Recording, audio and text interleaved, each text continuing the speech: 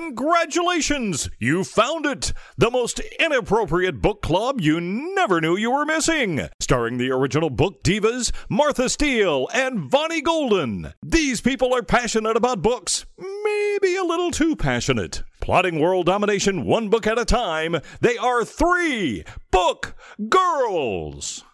So how have you been? It's been a while since we saw you. How's Kansas City? Pretty good. It's like 96 degrees here today. We got 98. It's painful to be outside today. It really is. Awful. And it's humid too. My sister lives in Boston. She's pissed off because it's only 65 there today. Like, please. Cry me a river. I get much more angry when it's cold in the summer than I do when it's hot. I guess. It's almost like you know what you signed up for if it's 90 degrees. Yeah. But when it's 65 degrees. But when you want to get out and do stuff, heat can be. Yeah, I guess that's not like I'm going to take my dogs for a walk in this weather. Or. Do you normally take your dogs for a walk? Sometimes. Yeah, if the weather's nice. They're not very good on the leash, so it's painful for all of us, but I still like them to get some exercise. Yeah, especially Leo's really bad on the leash, and he just, Does he just sit and down? Santos goes so fast. I could go around our block in like 34 seconds. He's just like, I'm like running after him. So it's that steady diet of toilet paper. Yeah, and flaming hot Cheetos. Well, Well, with the flaming hot Cheetos, you kind of need the toilet paper. That's what I was going to say is, he's just saving time. Thank God we found those before he got them out of my daughter's boyfriend's backpack. Oh, I wondered. You just don't look to me like a flaming hot Cheeto. Yeah, you don't look like the flaming hot Cheeto type. No, definitely not. If you're going to sign up for pain, at least make it expensive pain. Yeah, cheap, really bad processed. Cheap, nasty crap. Trans fat. Yeah. It's just the 3 of us. I hope you can handle just me and Vonnie, Donna. Hope you can handle me. I was going to say, if anybody can, it's you. You guys are the pros. So. We're not pros. Ambitious amateurs. We're just trying to stay awake, man. We're just trying to stay awake. Ambitious amateurs is what we are. If we were really good business people, we'd already have this shit figured out. But how many years is this now? We're still just kind of galumphing Where's along. Our $80 million contract from Amazon? Clearly it got lost in the mail. We need to look back at our emails and see what happened to that one. Probably if we got an email like that, it would be, oh shit, we forgot to check the email. Just email Jeff Bezos. I'm sure he'll. Megan probably put it in a folder and we haven't seen it yet. She likes to organize our emails. Yeah, we have all these folders that have everything in it. Well, it's because she got annoyed because she went in there and we still had emails from like 2018 in there. She's like, where are we keeping all this shit? Probably got lost in her Hanson fan mail. Oh my God. You know what? I haven't heard the word Hanson out of her mouth in months. No, she's been focused on Louis lately. Yeah. Louis, Harry, Taylor Swift. Yeah, Hanson's taken kind of a back seat for her. That's because life has opened back up again. And everybody's out touring. She's busy seeing all the things instead of just the one thing. Yeah. She's broadening her horizons. She's a character. We love her. I wish I could be as passionate about just one thing as Megan is about all those things. I think the only thing I'm passionate about is sleeping. I like sleeping too, Donna. I love sleeping. It's the best. Sometimes during... And eating. Yeah. Sleeping and eating. Yeah. Sometimes during the day, like if I don't have anything else to do, I'll just sit on my couch and all of a sudden I'll wake up. Good thing it doesn't happen at work, right? Yeah, I know, right? Or if I'm feeling kind of drowsy, then I'll set an alarm just in case I accidentally fall asleep. Wink, wink. Yeah, because you know it's going to happen. I've been having trouble because my daughter's home this summer, and her internship, she has to be there by 8, and it's a long commute. So she's usually out the door a little after 7 because she has to deal with rush hour, which means she wakes me up just wandering, getting ready for work. I can hear her. So, yeah, usually I can sleep even during the week can sleep till almost 8 because I just pop out of bed and start working. But I'm napping. not getting my usual 12 hours, so it's kind of disappointing. Of sleep, you mean? Yeah. First, I need at least 12 hours of sleep a night. At first, I was going to say of work, and then I was like, no, that doesn't sound right. Have you read that book called My Year of Rest and Relaxation? Uh-huh. What did you think of that? I could see that. I thought it was really good. I mean, just because it was just fascinating to see how she planned this out. And part of me is, I certainly have days where I'm just like, I just want to go to sleep and not wake up for a long time. So I could see that. When Dylan was a teenager, that's how I felt. I just wanted to sleep through that few years of time and have somebody wake me up after it was over. Yeah. Bonnie, and she just took it to an extreme, Bonnie, the book that we're talking about is about a woman who plans in advance to sleep for a year. So she pays all of her bills. She sets up automatic food deliveries and all this. First of all, I mean, how do you fucking afford that? That's crazy. Second of all, once you reach a point where you can't go to sleep because you're obviously not tired, and then you have to take drugs to go to sleep, I would think you would lose the whole thread of why in the hell am I doing this? But yeah, I don't think it would actually happen in real life. But for me to even sleep 12 hours in one night, I would have to take some drugs. And like straight, in a straight line. Like I can come home and take few hours of a nap, then be up for a couple hours and sleep for a couple more hours and be up for a couple hours and sleep for 4 or 5 hours and then be up. But to sleep all the way through, that doesn't happen. I could send you a picture of the big yellow boots. Those things are ugly. They're a cross between the big red boot, which basically is boots made of the same material as Crocs. And they look like cartoon boots, like a cartoon character. And celebrities are buying them and whatnot. And now at the Louis Vuitton Paris fashion show, here comes the big yellow boot, which is a cross between yellow Crocs and the big red boot. You got the big yellow Croc boots that have absolutely no purpose because you can't wear them as boots because there's holes in them. See, that's what I'm like, gee, that would be great for gardening. I just sent you the picture, Donna. Okay. Except that the minute you walk out in your garden with Crocs, the soil gets in the freaking Crocs and it's a complete bust.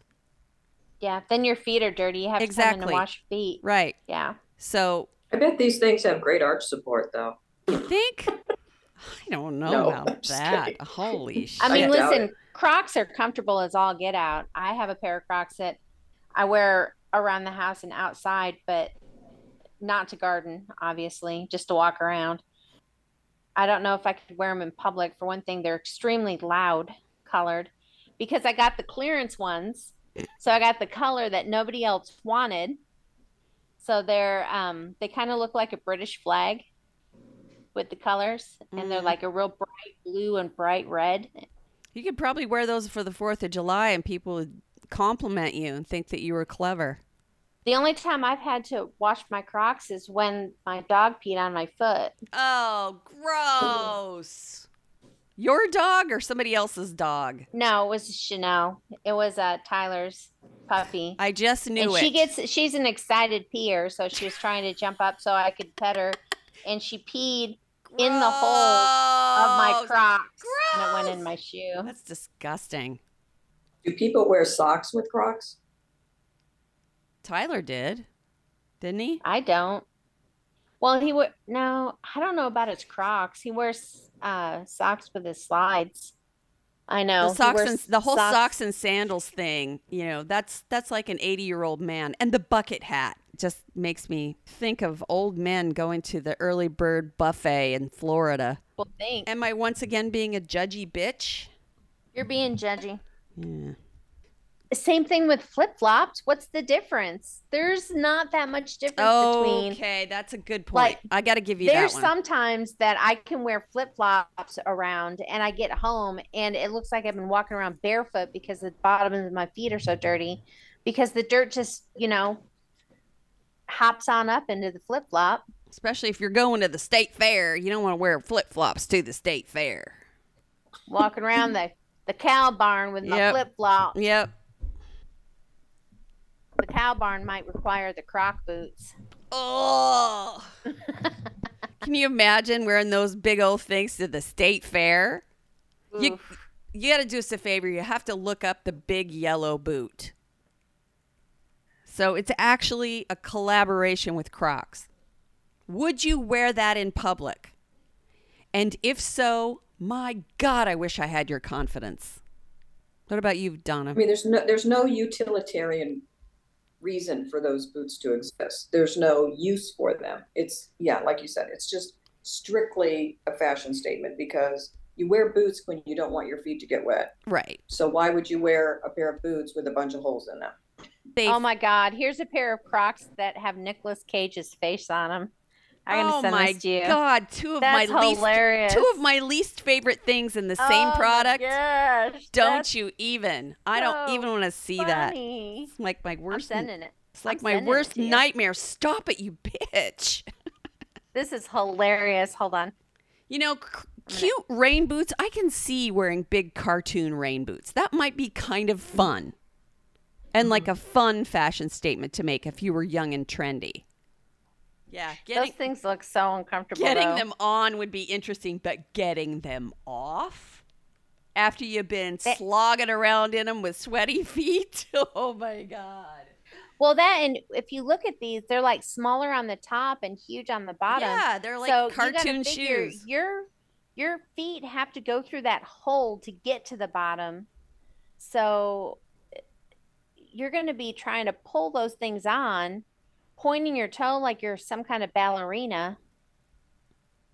Yeah. I don't remember how much the big red boots were, but it was in the hundreds of dollars. And they're talking about this Croc collaboration. The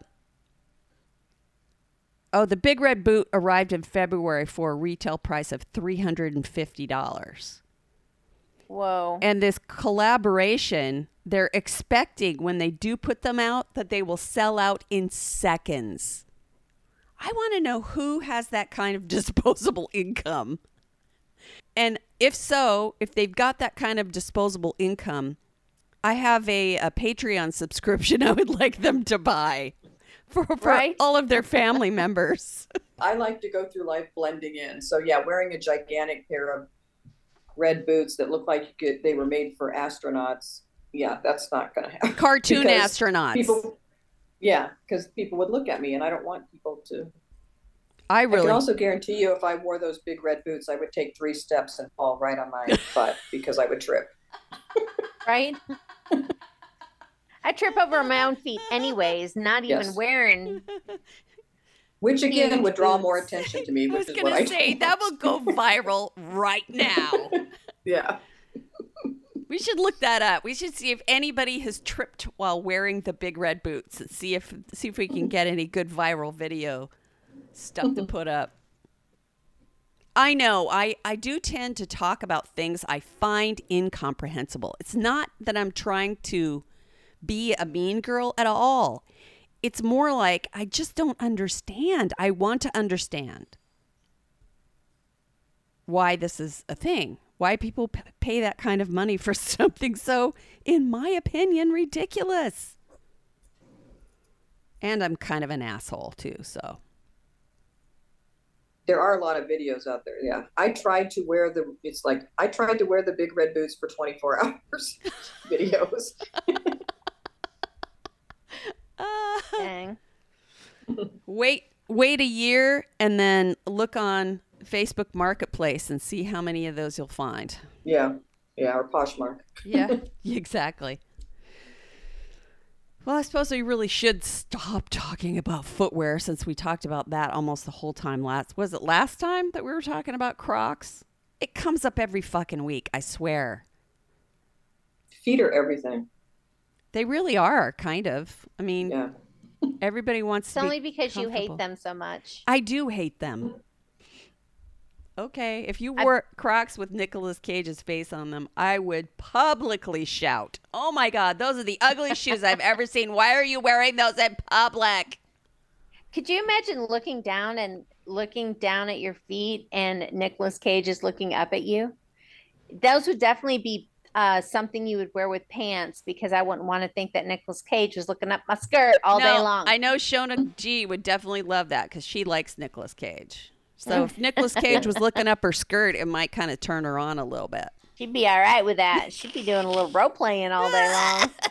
It's like, oh my gosh, Nicolas Cage, I can't believe you're such a pervert. Look, he's looking up my skirt. God. I suppose we really should change the subject from all this weird crap and talk about some books now. Well, Sounds like a plan. Unfortunately, I don't think they really thought much about footwear in my book. I read Under an Outlaw Moon by Dietrich Caltes. This is about newlyweds Benny and Stella Dixon, Depression-era bank robbers. So kind of taking a break from the World War II. This book is historical fiction, but it is based on their true story. And it starts out with when Benny first met Stella. And Benny was early 20s, and I think Stella was like 15. And he had just come back to town and saw her at the skating ring. And they kind of hit it off, attracted to each other. But of course, she's only 15. So they kind of courted for a little while. They couldn't really date that much because she was only 15. Or if you're a Duggar. Oh, yeah. If you're a Duggar, that's definitely a date. Well, yeah. I mean, you're like old lady cat status by 15 by Duggar standards, right? So they meet, they hit it off, and he really likes her and wants to marry her and everything when she turns 16. And Benny's kind of been in trouble with the law already up to this point. Stole a car and did some time. I wanted to say there was something else too, but I can't remember. But when he goes to get a driver's license, I'm pretty sure it is, he gets in it with somebody at the DMV and punches her throne. And since he's already been in trouble with the law, he knows that he's going to get thrown in jail. So, and he doesn't want that to happen. So he skips town. But he doesn't forget about Stella, loves her, sends her letters and everything from California where he moved to. And Stella, is 15. She loves him, gets the letters and everything, but she also is 15 and a bit naive. Stella and her friend take a ride from a stranger to go home one time, and he drops her friend off, but then doesn't drop Stella off and, assaults her. She ends up catching an STD from it, and her mom has to take her to the clinic and everything else. And of course, because it's kind of a small town and before the laws of HEPA, everybody in the town finds out and she's kind of shunned. They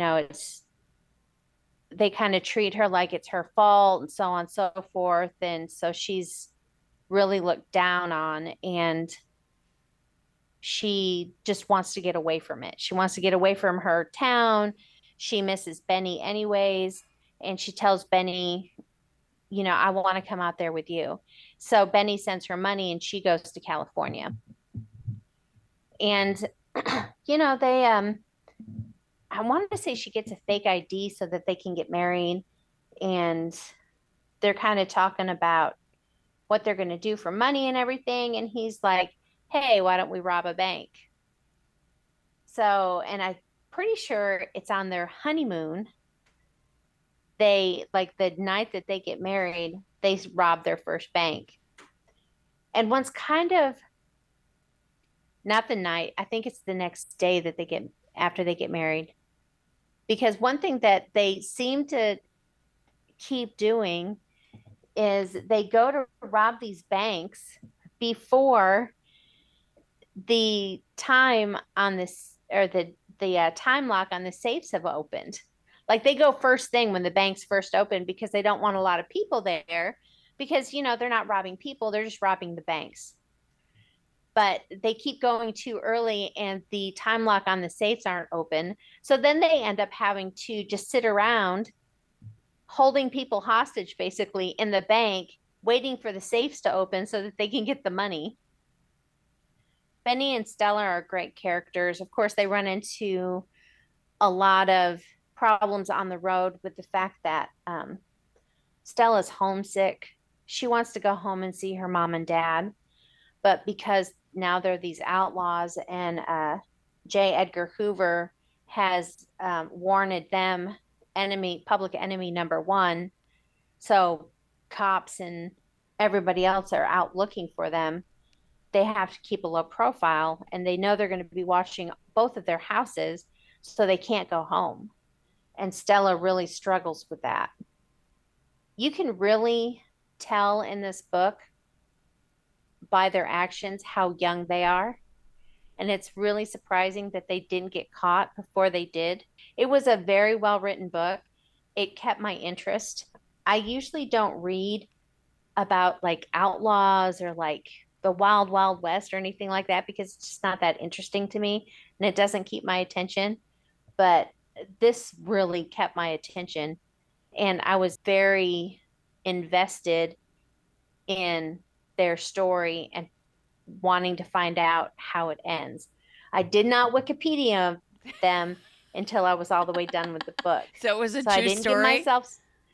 Yeah, well, it's based on a true story. Oh. It's historical fiction, so like some of the details are made up, but when I read about the actual bank robbers later, not just Wikipedia, I looked up a couple of different things. Their story, the book was pretty true to form. It kept everything pretty factual. It was an awesome book. It wasn't too long, which I liked. I actually read it in one day. I would definitely recommend it. Was it like a Bonnie and Clyde thing where they kind of became like folk heroes, or sometimes, they become kind of Robin Hood-ish, kind of rob from the rich type people? I mean, a little bit. Of course, they weren't as popular as like a Bonnie and Clyde situation, but it kind of reminded me of a Bonnie and Clyde. There was a lot of times, when they're robbing these banks and waiting for the safes to open, customers would come in and he would tell them, get to the floor, but he would never rob the customers themselves, only the bank.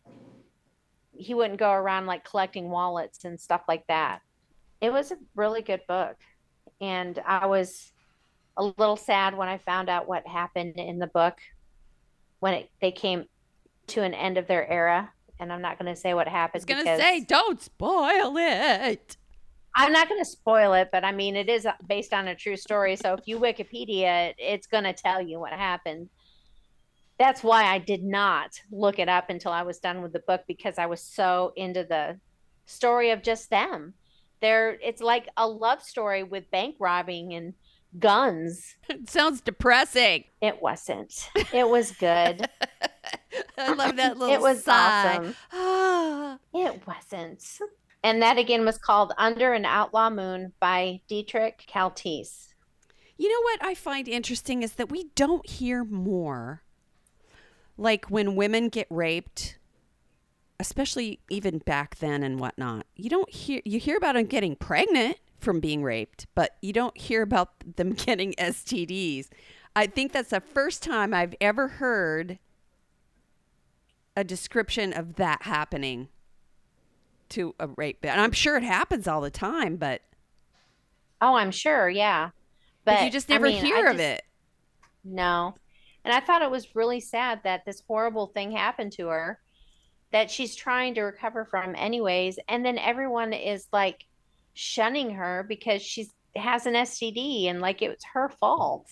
I mean, dang, people. It's cruel. Yeah, I agree.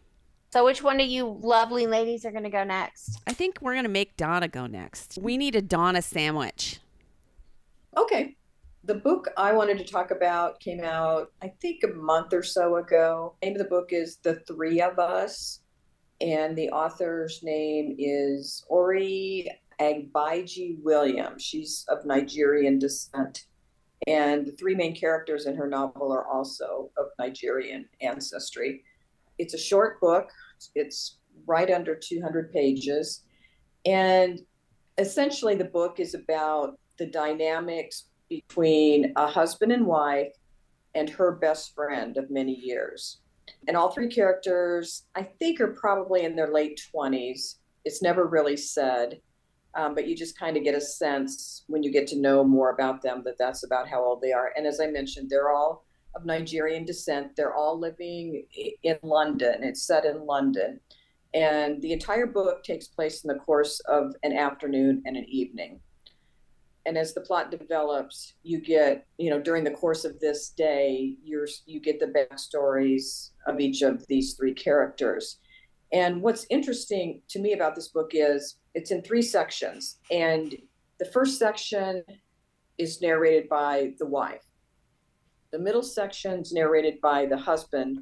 And the third section's narrated by the best friend. But it's not like, here's my version of what happened.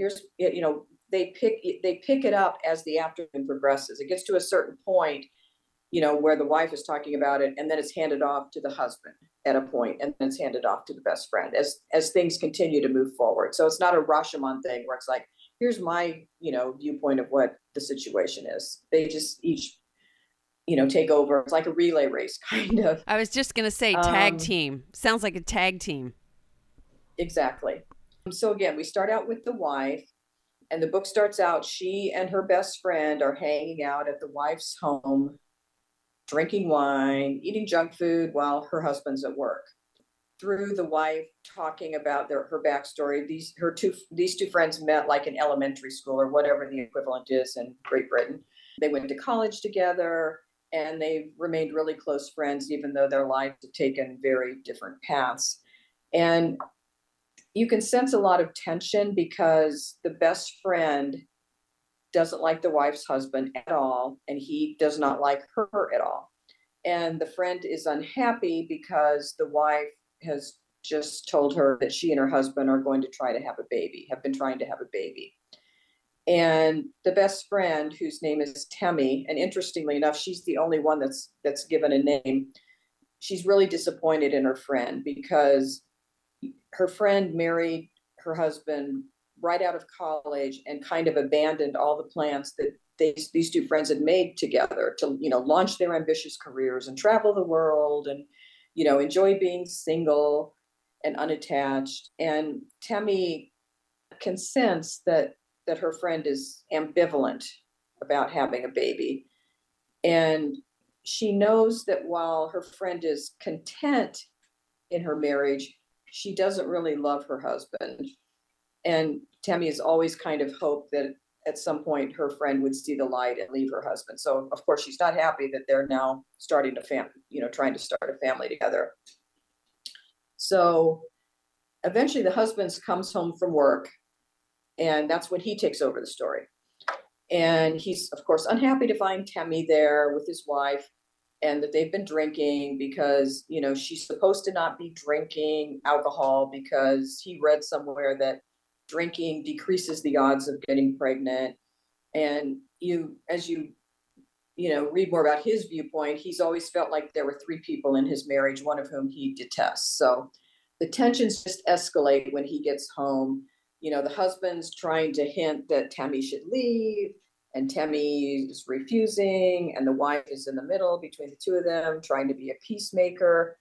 And then at some point, Temi takes over the story, and you get her perspective on her friend's marriage. And the hostility between the friend and the husband continue to ratchet up until the end of the book, when Temi really reveals this piece of information that kind of rocks the husband completely and blindsides him. And and essentially that's the book. And one thing I found interesting is often with books like this with, different narrators, you kind of traditionally, like, you'd be listening to the wife's side of the story and feel sympathy or empathy for her. And then the husband you're like, oh, well, I guess I can see his point of view, and then the best friend. But what's interesting about this is that I disliked the people even less after they got done telling their part of the story. They aren't super nice people, but I think it's the situation they're in. By the time each person got done with their side of the story, I didn't like them even more. But I think the thing I liked about this most, because I think it's an interesting topic, is how important women's friends can be in their lives, even after getting married and having kids. I heard an interview with Fran Lebowitz. She used to be a writer. Now I guess she's just a great wit. She's being interviewed, and she was talking about how important her friends are to her in her life. And she said something interesting. She said, friends are the only relationships we really choose on our own. Obviously we can't pick our families. We're born into them. And she even argued that in a way, you don't even really pick your mate, because there's sexual chemistry involved and hormones and, sexual attraction. Whereas when we choose our friends, we choose them for different reasons often that we choose a mate. And that's why friends are so important, particularly in women's lives. And I know I've had situations, and I'm sure you guys have too, where a friend of yours is dating somebody you really don't like, or your partner has a friend you really don't like. And it can be kind of traumatic. And one of my best friends, I remember years ago, started dating this guy, and I just couldn't stand him. And I remember I was planning a Super Bowl party, and I was like, okay, how can I invite my friend but not have his significant other come? I mean, it was that much of a dislike. I mean, it can really strain relationships. But anyway, I thought it was an interesting topic. I liked the book. I wouldn't say I loved the book. And I read it because it cast an interesting light on female friendship. I think I would give it probably 3.5 stars or so. But if that's a topic that interests you, I think it's skillfully written and the characters are interesting. And again, it's short. I read it in like an hour and a half. But the name of the book is The Three of Us, and the writer is Ori Agbaiji Williams. What you said was so profound about friendships and women's friendships, or what she said. Yeah, no one ever has accused me of being profound, but continue. I don't know if those are your words, but yeah, the way you said that is it's so true, and in a way that I don't think I've ever heard articulated in quite that way. The way women make friendships, they do it based on such specific criteria, and in many cases much more deeply than they do with their own spouses.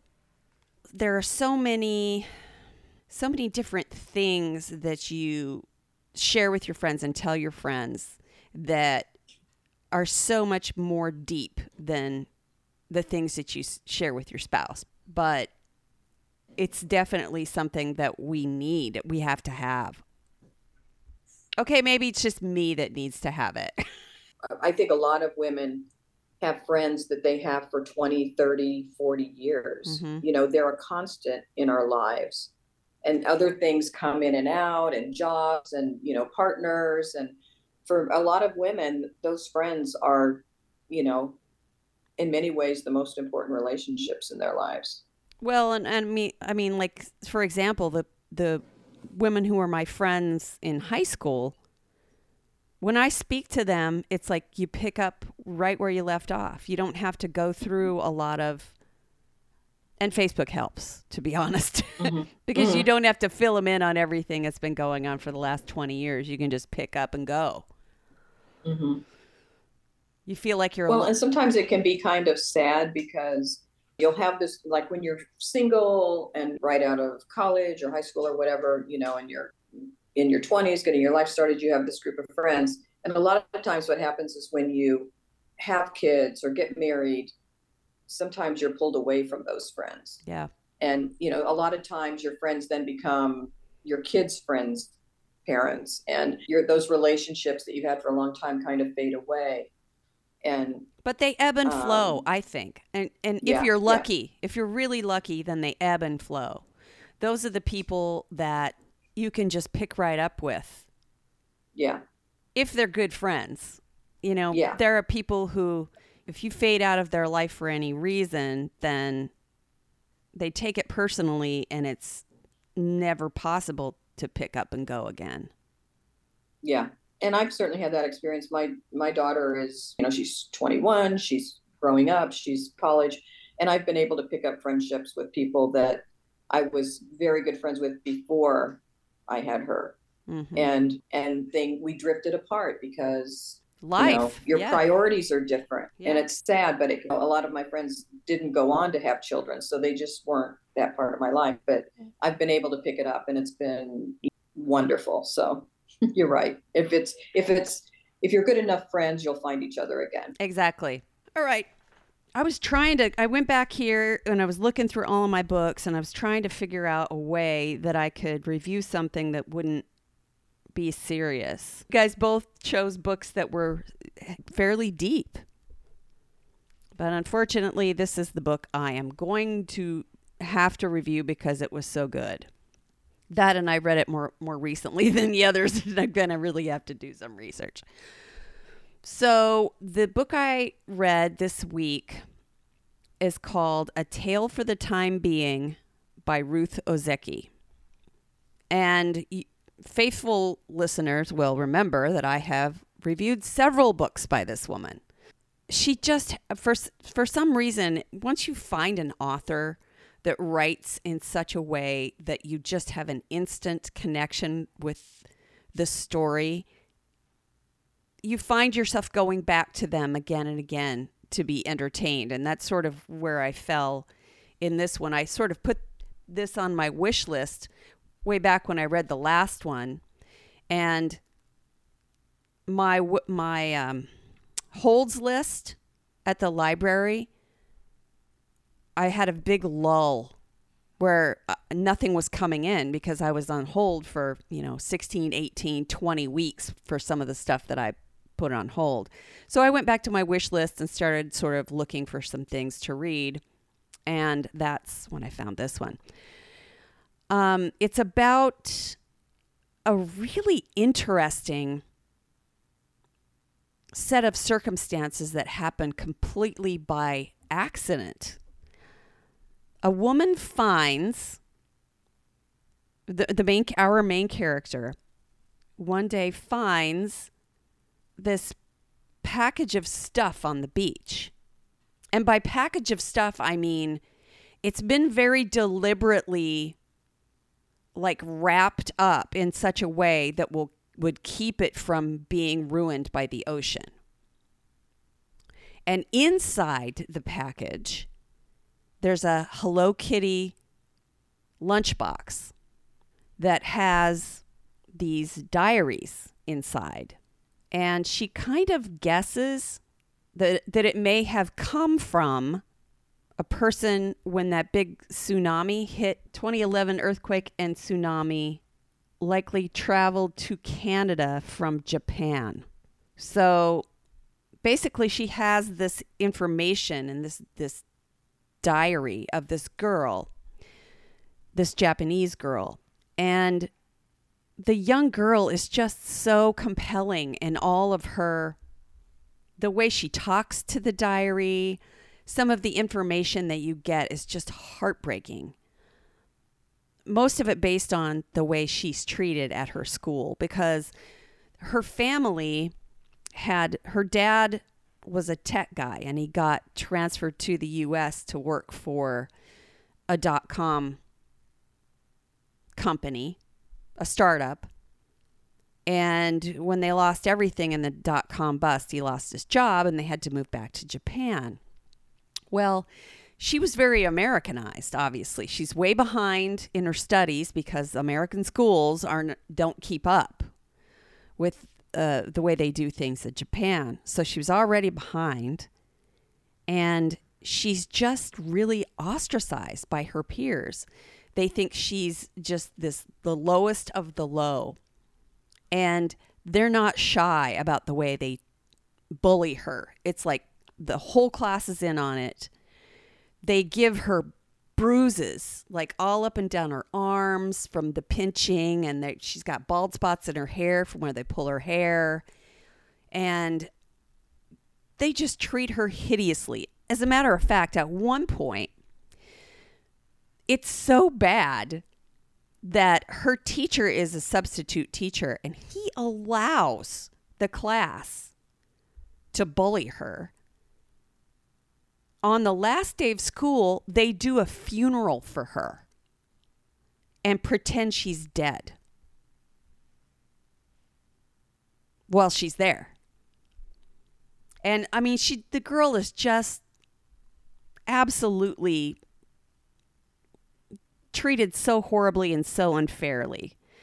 And it's interesting to see the way that the character of Ruth, which is autobiographical novel, she was a finalist for both the Pulitzer and the Man Booker Awards. Yeah, it says autobiographical. I didn't realize that, but so she's able to connect with this teenage girl in a way that you normally wouldn't get to. And this girl has kept this diary that she got from a family member. He was trained to be a kamikaze, and he had been secretly writing in this diary his true feelings about having to do that. And that was highly frowned upon, obviously. And he had to smuggle this diary out. And I'm not going to go into detail on that. Just suffice it to say that he wanted so badly to get this information out that he had written it in French. And so no one could read it because they were all Japanese. So there's that portion of it too. It's like this huge puzzle that all comes out of this package of information that's washed in by the ocean. It's just absolutely a brilliant piece of writing. I wish I had read it sooner. There's just so much in it. It's hard to even really describe how profound it is. The little girl's aunt is a Buddhist nun, so you get that section of it too. You know, all the teachings that her great aunt or whatever she is, and her connection with that great aunt is almost like the best relationship she has in her life. So there's a lot of stuff to unpack in this thing, but it was so worth the read. Like I said, it was written back in 2012, 2013.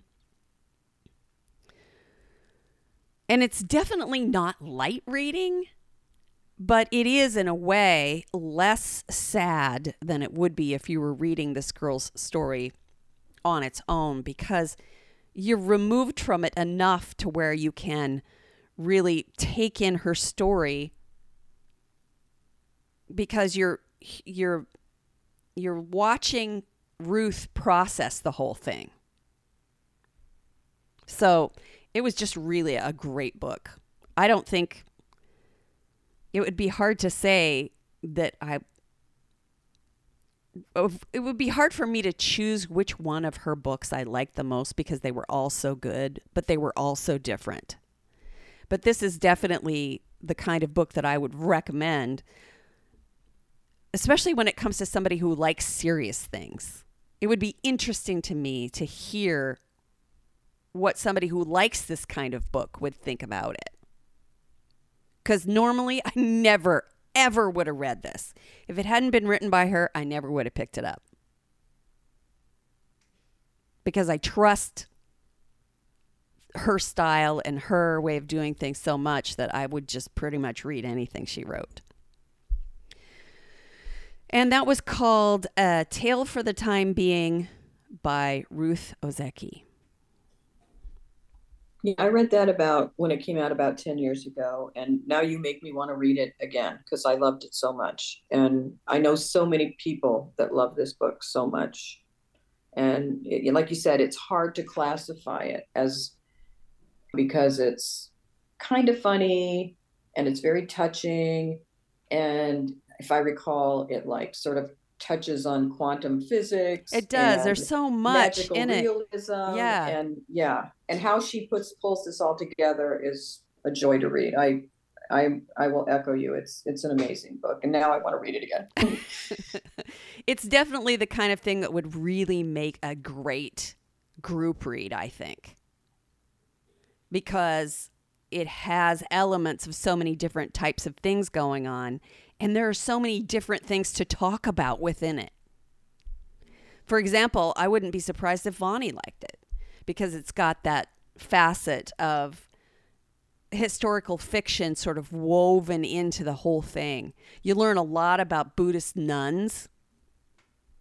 You learn a lot about kamikazes, which I thought was fascinating. I would have never read a book like this. Great choice. Yes, thank you. I was gonna try to review something lighter, but I was prepared for that one, and I figured, what the heck? Because I like it just being the three of us. It was kind of nice. Well, hopefully you won't be too embarrassed to tell people that you were on the show today, Donna. I'll wait and see how you edit it, and we'll decide. So I gotta listen to it first. That's it. I'm totally leaving that in. All we talked about was Crocs. God, we have got to get new topics. I've got to find something new ridiculous to be outraged about. How about the fact that vet care is so expensive? I'm going to have to start trading sexual favors for my dog's vet bills. Hey, Dr. Heather might be into that. We could ask her. Of course, you'd have to move to Indiana, but...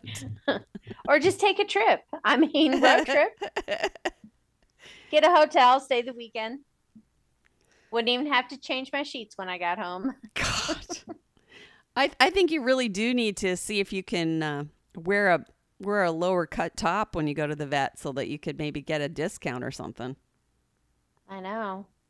Except you'd be covered with dog hair, so that kind of ruins the effect. Right. Dog hair and the cleavage probably isn't very attractive. Now your Crocs. Oh, now I'm completely grossed out. Hey. On a bunch of different levels. That's a pretty sexy hairy cleavage you got going on there. Oh, gross. Thanks. Took my dog to the vet today. I forgot to shave. Let me get out my lint brush. Now see, sexy lint brushing. Yeah. Hey. I buy those by the gross. Yeah. That's a whole other, I feel like that should be a whole other like facet of porn. Dog lovers porn, where, you know, you do the sexy lint brushing and the dog barfs in the middle of lovemaking, or, you know, something like that. I would think that would be a very, very specialized, but yet very popular topic for a porn maker. Wouldn't you think? Be very realistic. Eye contact with your dog while you're having sexual relations. Get turned on by the smell of milk bones. Yeah, you could go. Ooh. I think that's going down a rabbit hole that we don't want to go down. Oh, I suddenly feel Listen, very I aroused. love my dog, but I don't love my dog. I think there's a special section for that too, but I don't think we want to go there. Fans only? Only fans. That's going to be seriously. OnlyFans page. Seriously, Vonnie, you could instead of, you know, having your second job as a sampler person at Target, you could just skip that and go right to the sexy dog mom OnlyFans page. There's got to be a Reddit group for that. Got to be. My dog peed in my Crocs. Why am I suddenly so horny? Golden shower, doggy style. A whole new meaning for golden shower.